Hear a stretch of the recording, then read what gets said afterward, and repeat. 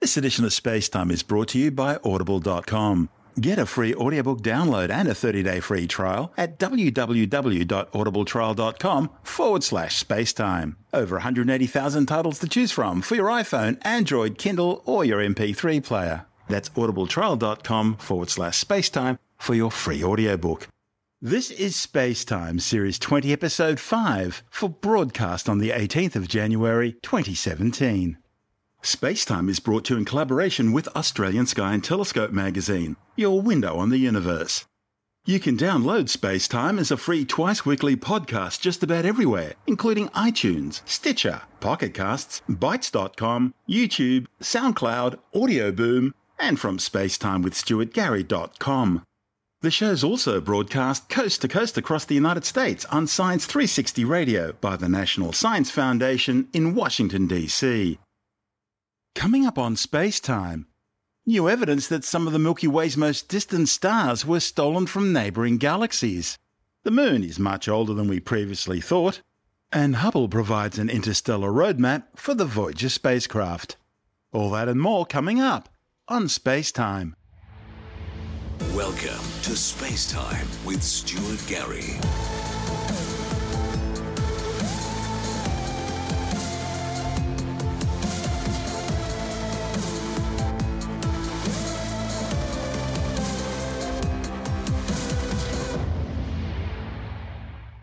A new study has confirmed that some of the most distant stars in our Milky Way galaxy were probably stolen from neighbouring galaxies. The findings, reported in the Astrophysical Journal and on the pre-press physics website archive.org, are based on a study of 11 distant Milky Way stars, all located about 300,000 light-years away and well beyond the Milky Way spiral disk. The new research shows that almost half of these stars were most likely gravitationally ripped from another galaxy, the Sagittarius Dwarf Elliptical or Spheroidal Galaxy, a satellite galaxy of the Milky Way. The stars are contained in a stellar tidal stream, extending over 1 million light-years across space, linking the two galaxies. The stream is some 10 times the length of the Milky Way itself. The Sagittarius Dwarf Galaxy is currently in the process of being consumed by the Milky Way through a process called galactic cannibalism. It's how small galaxies get bigger. The galaxy is expected to pass through the Milky Way within the next 100 million years. The Sagittarius stream is a trail of stars in polar orbit around the Milky Way which have been leached from the Sagittarius Dwarf Galaxy. The study's lead author, Marion Dietrichs from the Harvard-Smithsonian Center for Astrophysics, describes the stellar stream as being more like a creek compared to the giant stellar rivers still predicted to be eventually found. The Sagittarius Dwarf is the largest of a dozen or so dwarf galaxies orbiting around the Milky Way. It has a diameter of about 8,500 light-years, compared to the 100,000 light-year diameter of the Milky Way itself. Earlier observations indicate the Sagittarius Dwarf has multiple stellar populations. These estimates are based on the composition of stars within the galaxy, which range in age from the oldest globular clusters, which are almost as old as the universe itself, through to extremely young trace stellar populations, just a few 100 million years old. Over the 13.8 billion year history of the universe, the Sagittarius Dwarf Galaxy has made several loops around the Milky Way. On each orbit, the Milky Way's gravitational tides have tugged on the smaller galaxy, literally pulling it apart and ripping stars off it. Dietrichs and a PhD advisor, Harvard theorist Avi Loeb, used computer models to simulate the movements of the Sagittarius Dwarf Galaxy over the past 8 billion years. They then varied the satellite galaxy's initial velocity and angle of approach to the Milky Way to determine what best matched the current observations. Avi Loeb says the starting speed and approach angle have a big effect on the orbit, just as the speed and angle of a missile launch affects its ultimate trajectory. At the beginning of the simulation, the Sagittarius Dwarf contained about 10 billion times the mass of our Sun. That's equivalent to about 1% of the Milky Way's mass. The team's calculations showed that over time, the dwarf galaxy lost about a third of its stars and a massive 90% of its dark matter. This resulted in 3 distinct streams of stars, which reach as far as 1 million light-years from the centre of the Milky Way. In fact, they stretch all the way out to the very edge of the Milky Way halo, displaying one of the largest structures on the observable sky. The authors found that about 5 of the 11 most distant stars in our galaxy that they measured have positions and velocities that match what you'd expect to find from stars being stripped off the Sagittarius Dwarf. Now, while the other 6 don't appear to be from Sagittarius, it seems they were probably removed from another satellite dwarf galaxy. In fact, astronomers have already mapped several streams of stars which appear to be moving through the Milky Way in slightly different directions and speeds to the majority of stars in the Milky Way. A good example, the Virgo stellar stream, is a stream of stars that's believed to have once been an orbiting dwarf galaxy that's already been completely distended by the Milky Way's gravity. Science's understanding of dark matter predicts that there should be hundreds of dwarf galaxies orbiting around big galaxies like the Milky Way and Andromeda. However, so far, only about 50 small dwarf galaxies have been found within 1.4 million light-years of the Milky Way, and not all of them are necessarily in orbit around the Milky Way. Some may themselves be in orbit around other satellite galaxies, or just passing by. The only ones visible to the unaided eye are the Large and Small Magellanic Clouds, 2 southern hemisphere galaxies which have been observed since prehistory. Measurements with the Hubble Space Telescope in 2006 suggest that both Magellanic Clouds are moving too fast to be orbiting the Milky Way, may just be passing by. Mapping projects like the Sloan Digital Sky Survey have already charted one of the 3 stellar streams predicted by simulations to be coming from the Sagittarius dwarf galaxy, but it hasn't yet determined the full extent which the models suggest. Future instruments like the Large Synoptic Survey Telescope, which will detect much fainter stars across the sky, should be able to identify the other streams. You're listening to Space Time. I'm Stuart Gary.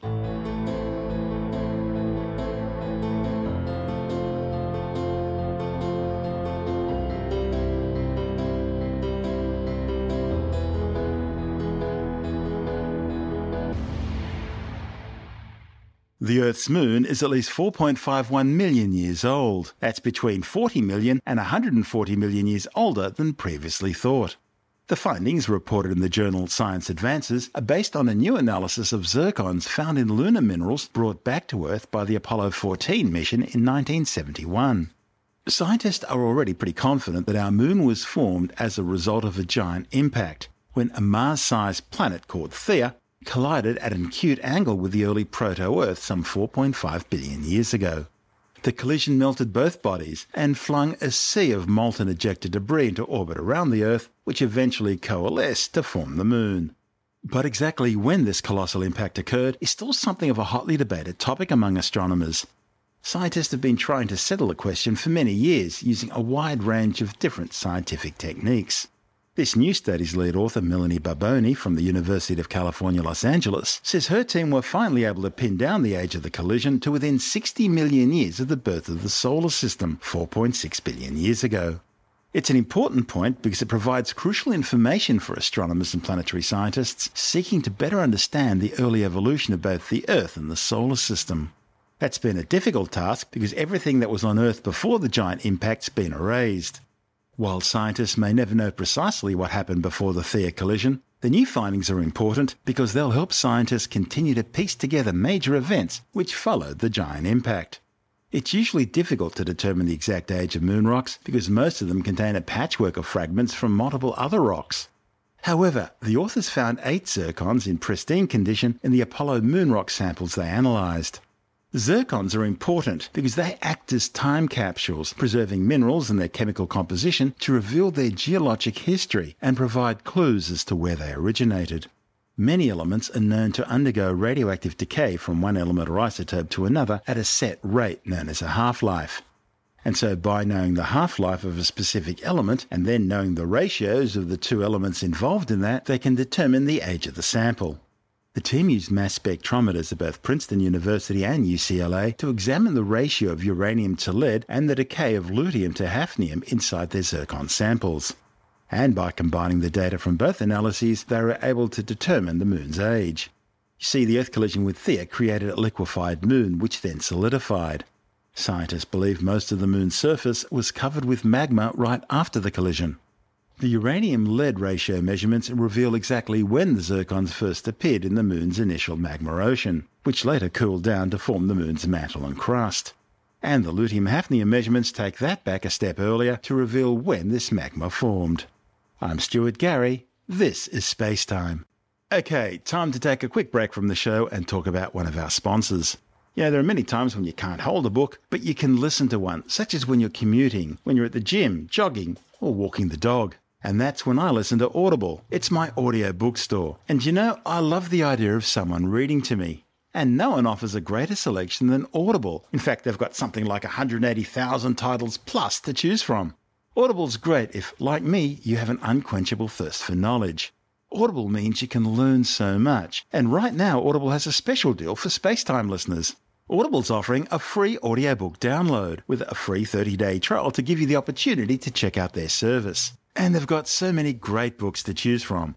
All the bestsellers, the classics, science fiction, science fact, history, biography, whatever, often from the people who actually wrote them. How about Born to Run by Bruce Springsteen, narrated by Bruce Springsteen? Or The Life of Keith Richards, narrated by Johnny Depp, Joe Hurley and Keith Richards himself. No matter what your taste, there are over 180,000 titles to choose from.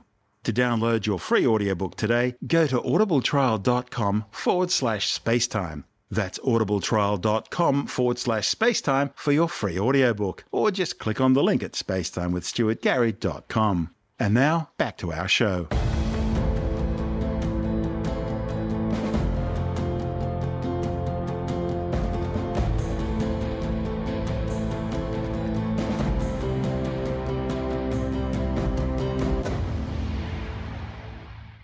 Scientists in Australia have developed a new optical telescope chip which will enable astronomers to have a clearer view of alien planets capable of supporting life.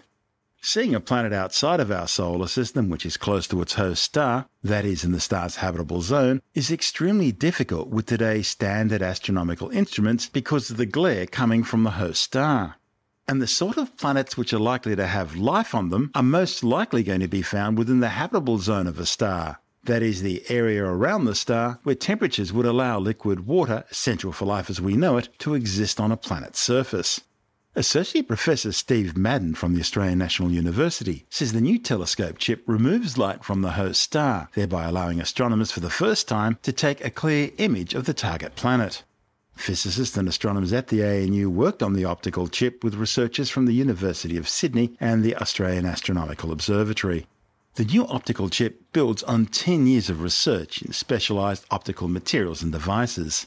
It works in a similar way to noise-cancelling headphones.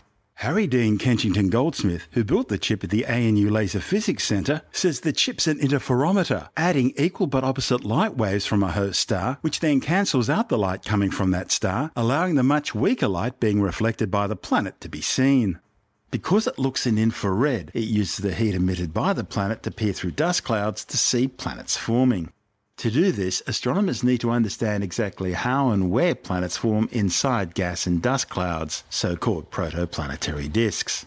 Madden says ultimately the same technology will allow astronomers to detect ozone on alien planets, and that could be an indication of life. Today, when people try to do so-called direct imaging, where we're trying to look at the planets directly through a telescope, the state of the art for a long time has been something called a coronagraph, which is basically a system that blocks the starlight via a mechanical disc where the star appears in the field of view. It's sort of like an artificial eclipse, really, isn't it? Exactly. And you have to do this because the star is very much brighter than the light emanating off the planets by sort of, a million times of that kind of order, maybe more, depending on the relative sizes, the distance from the star, etc. So you've got a huge contrast problem that you have to overcome by getting rid of the starlight. And so, yes, you can put this disk in place, but the problem is that you get light leakage around this disk, and there are great problems in reducing that level of light leakage to a level that you can see the planets. It can be done, but it usually means you need a disk, if you like, that's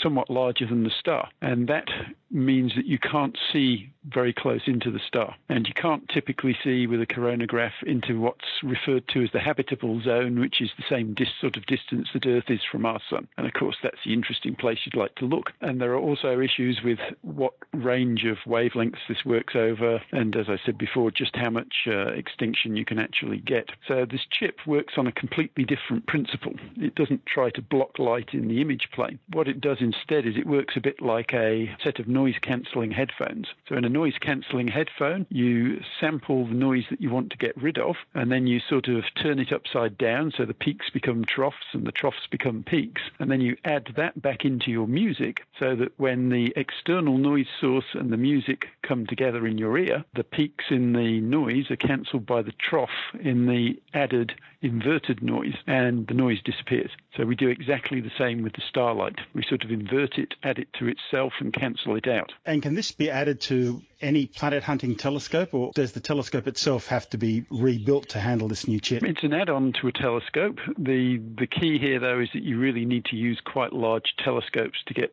suitable signal levels. So we're talking 8-meter class telescope, really, and up. And the other thing that's important about this chip in that sense is that this technique has been applied before using chips, but only in the near-infrared and visible range of wavelengths. And a lot of people who want to look for exoplanets want to look at them for either when they're forming, which means that they're in the middle of a dust cloud and they're quite hot. So you can't actually see through the dust cloud to see the exoplanet. And so the way around that is to do what firefighters do and use the infrared. So they use their infrared cameras to peer through the smoke and to see where the fire's happening. And that works because light in the infrared is scattered a great deal less than in the visible when you're going through a medium with lots of dust or smoke in it. Actually, people don't realise this, but people are actually more visible in the infrared than they are in visible light. That's right. And so indeed, in fact, are forming exoplanets because they're usually at 1,000-degree type temperatures. And so that means that we can, A, get a lot more contrast because we've got a brighter planet, and B, we've also got the ability to see through the dust and reach the planets. So the big extra deal here is that this is the first time that anyone's been able to make a chip that works in the infrared to do that. And has it been applied on any telescopes as yet? Not yet, no.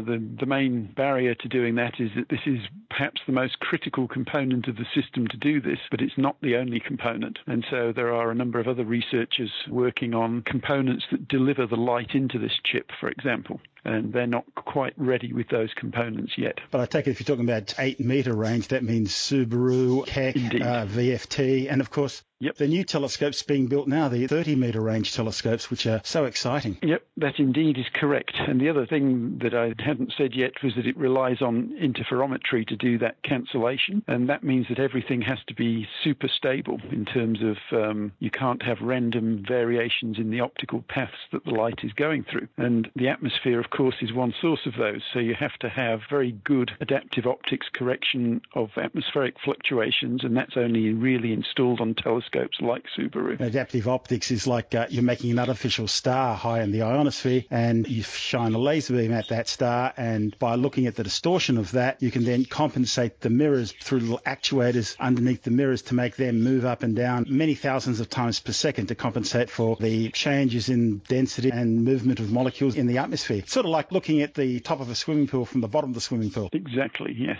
I talked about the fluctuations in the atmosphere. The other side of it is fluctuations in the telescope and the downstream optics. Having a chip enables you to, once everything's on the chip, it doesn't move.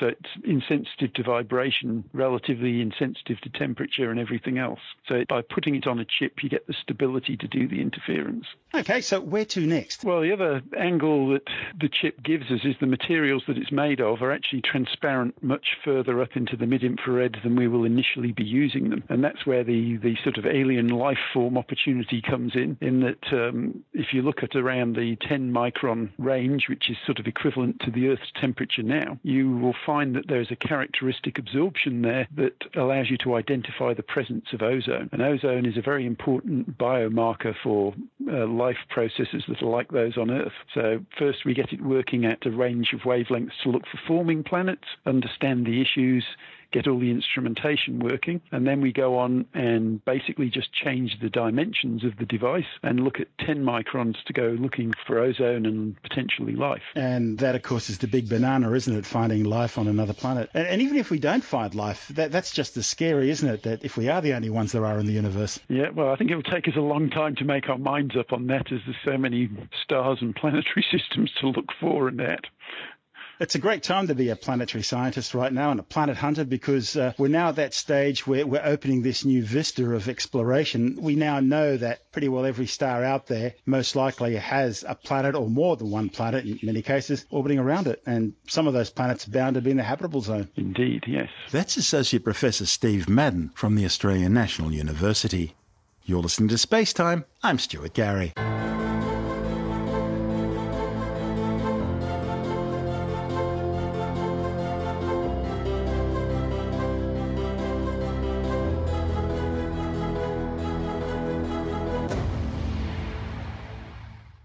NASA's Hubble Space Telescope is being used to study the flight paths of the space agency's twin Voyager spacecraft, allowing astronomers to see exactly what it is that probes are now flying through. The two Voyager spacecraft are hurtling through unexplored territory on their journeys beyond our solar system. Along the way, they're measuring the mysterious environment between stars known as the interstellar medium.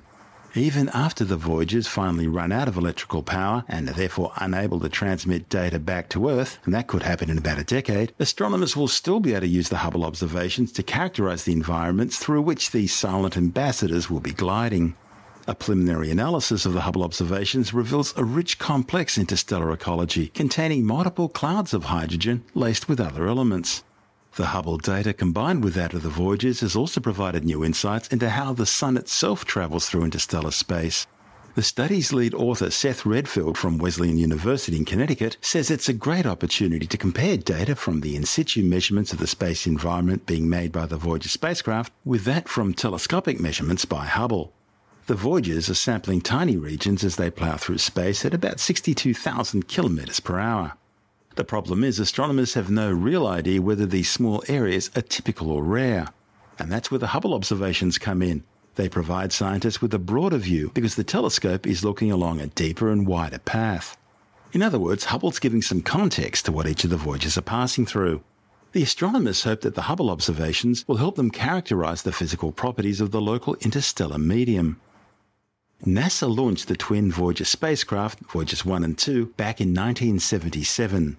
Their mission was nothing less than the grand tour of the outer solar system, made possible because of planetary alignments which allowed the spacecraft to use the gravity assist of each planet to slingshot them along to the next. Both probes explored the gas giants Jupiter and Saturn, while Voyager 2 then went on to visit the ice giants Uranus and Neptune. Now these pioneering spacecraft are exploring the very outermost edge of the Sun's domain. Voyager 1 officially left the solar system a few years ago. It's now flying through interstellar space, the region between the stars that's filled with gas, dust and material recycled from dying stars. Voyager 1's now some 21 billion kilometres away, making it the most distant human-made object ever built. In about 40,000 years, Voyager 1 will pass within 1.6 light-years of the star Gliese 445. Its twin Voyager 2 is now some 17 billion kilometres away, and it will pass within 1.7 light-years of the star Ross 248 in about 40,000 years. For the next 10 years, until they finally run out of power, the Voyager spacecraft will continue making measurements of interstellar material, magnetic fields and cosmic rays along their trajectories. Hubble complements the Voyager's observations by gazing at two sight lines along each spacecraft's path in order to map the interstellar structure along their star-bound routes. Each sight line stretches over several light-years to nearby stars.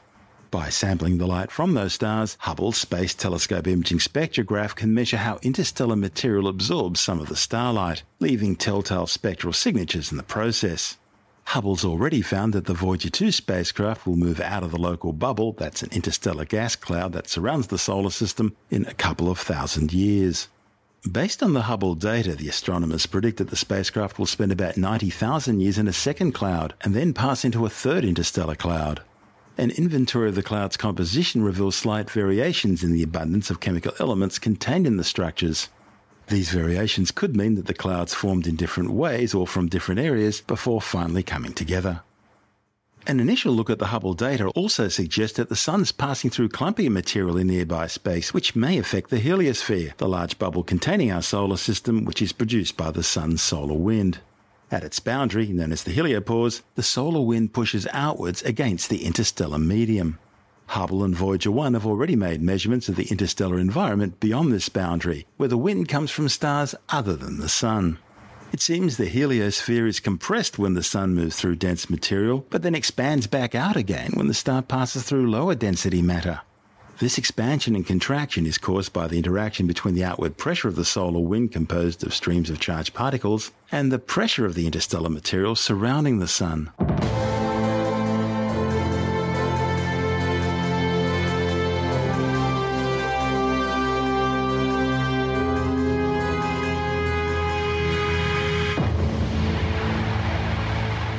And that's the show for now. You can subscribe and download Spacetime as a free twice-weekly podcast through iTunes, Stitcher, Bytes.com, Pocket Casts, SoundCloud, YouTube, Audio Boom, and from spacetimewithstuartgary.com. The show's also broadcast coast to coast across the United States on Science 360 Radio by the National Science Foundation in Washington, D.C. This is Spacetime with Stuart Gary.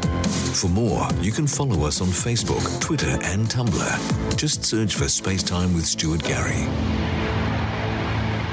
Spacetime is brought to you in collaboration with Australian Sky and Telescope magazine, your window on the universe.